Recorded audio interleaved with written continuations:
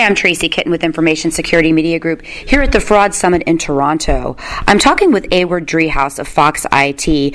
Ayward, you gave a presentation earlier today, and of course I've spoken with you many times in the past about some of the trends that you see in the marketplace, but malware and the threat actors behind the malware attacks that we've seen was a focal point of the presentation you gave today. How has malware evolved over the last 2 years? Well, it's a very good question, Tracy. So, as it happens, in the past, as an industry, we would always focus on malware, how it was evolving, as if that was the most important thing about it. What we now know is that malware is actually evolving to support the criminal's business case. And if the criminal's business case is requiring something different happening, then the malware will evolve. But it's not just the malware, it's also the infrastructures behind the malware that evolve. So the first thing that we saw, of course, with Game Over Zeus is that it was a true peer-to-peer network, in a sense that it was pretty much unable to be brought down in the traditional sense of taking down the proxies or the middle servers. So it's not only a question of evolving the malware is pretty good still at delivering a manipulated browser effect, but it's also the backend behind the malware that is changing rapidly.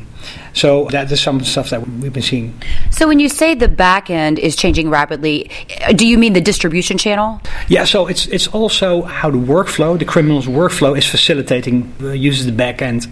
So one of the things that we discovered being in the malware is Token Grabber framework. Token Grabber framework is a framework that was created. It was designed by Slavic, was created by someone else, but it's pretty much a workflow framework to pass on the control of the hijack session to a human operator. And we see that framework present in current Dyer and Dridex attacks. So that's how the changing the evolution in the backend is adapted to the criminal's needs. In a sense, what they need is semi-automated attacks. That's what they're after with regards to channels nowadays.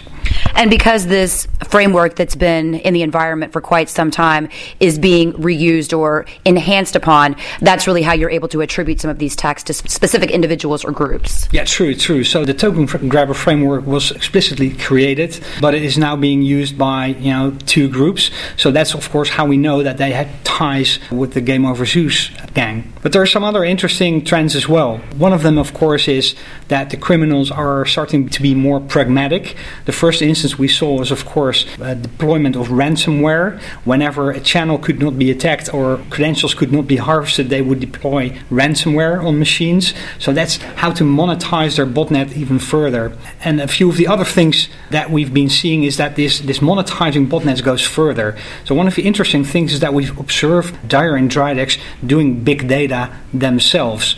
So what they're actually doing, they seem to be doing, is stealing large amounts of data off of infected bots.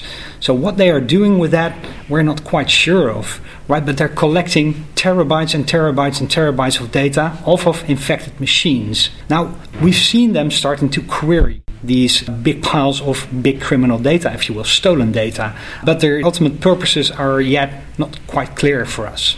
So when you say data, what kind of data are we talking about? Is this personally identifiable information? Is this intellectual property? Is it a combination of things? Yeah, so these are many, many different things. So what they try to do is harvest interesting data from the customer interaction to his machine. So, of course, keystrokes, keyloggers, that kind of stuff, but also things like communication and so on. So whatever they can intercept, they seem to intercept that. They're, of course, looking for things like accounts, cards, and that kind of stuff. That's pretty straightforward. We've seen that before. But they're harvesting more and more and more data about people, which is very interesting because they kind of are building up their data for later usage. That's how it seems right now. So in the same way that organizations, and I can use banking institutions as an example, are tracking human behavior for behavioral analytics, it sounds like the fraudsters are trying to do the same thing as well. Yeah, exactly. And it's pure speculation from my side, but it might be, like I said, that the criminals are setting their business goals. Those are determining where they're going with their malware and so on. But they're also starting to be more proactive at their management of their criminal organization. So they, of course, at a given time said, okay, we're starting to get as much information as we can, but how we'll monetize that, we'll figure that one out later. And might be inspired with events like EMV and whatever. They might be looking for the future of monetizing botnets other than ransomware, banking channel attacks, and so on. So we're quite interested in what they will be doing.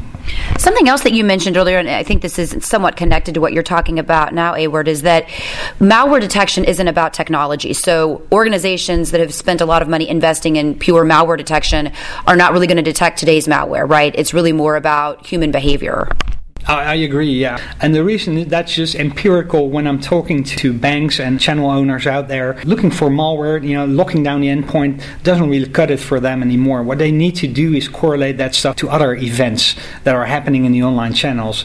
And that's of course where we see that they sometimes have issues, especially the early adopters of technology that were in the race from the very beginning, 2008, 2009, and in that era would deploy something, it would probably be an endpoint solution.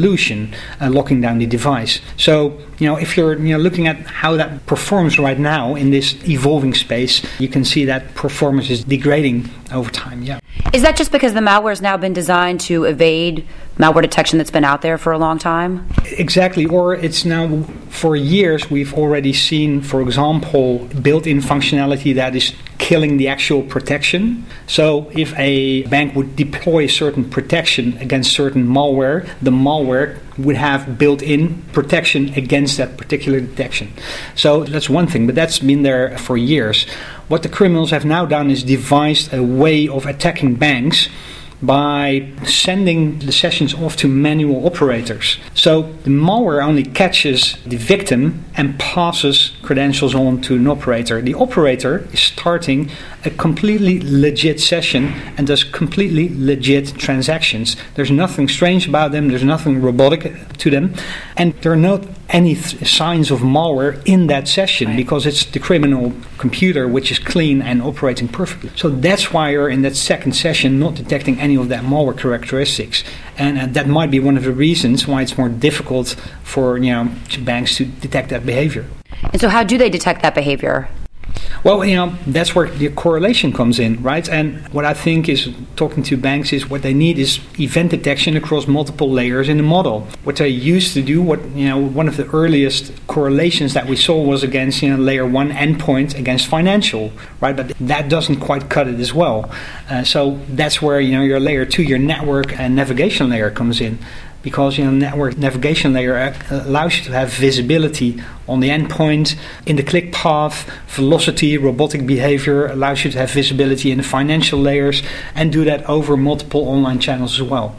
So it's not really so much a word about some of the unique malware strains that we see coming out, or some of these derivatives of existing or old malware strains such as Zeus, which has been around forever. It's really more about looking at the entire environment. Yeah, I agree. And what we see definitely is, the malwares that are very hip and happening right now. The weapons of choice, Dyer, Dridex, Tinma, Kins, those malwares for attacking channels, pretty much all operating in the same way. Except, of course, that Dyer and Dridex do the big data harvesting from victims as well. Right, and we have yet to see where that data is going to be used. Exactly, and we're now very anxious to learn what kind of queries the criminals will do on that big data, so how they will monetize it. But as it has been said today also many times, if they still have low-hanging fruits, this doesn't matter if 80% of the channels are protected, they will focus on the last 20%. And now also the smaller channels, so the tier 3 banks, should be ready for them to be targeted as well, because they might be the low-hanging fruit that the criminals are looking for. Well, Ewout, thank you for your time. I appreciate it. Thank you very much. Again, we've just heard from Ewout Driehaus of Fox IT. For Information Security Media Group, I'm Tracy Kitten.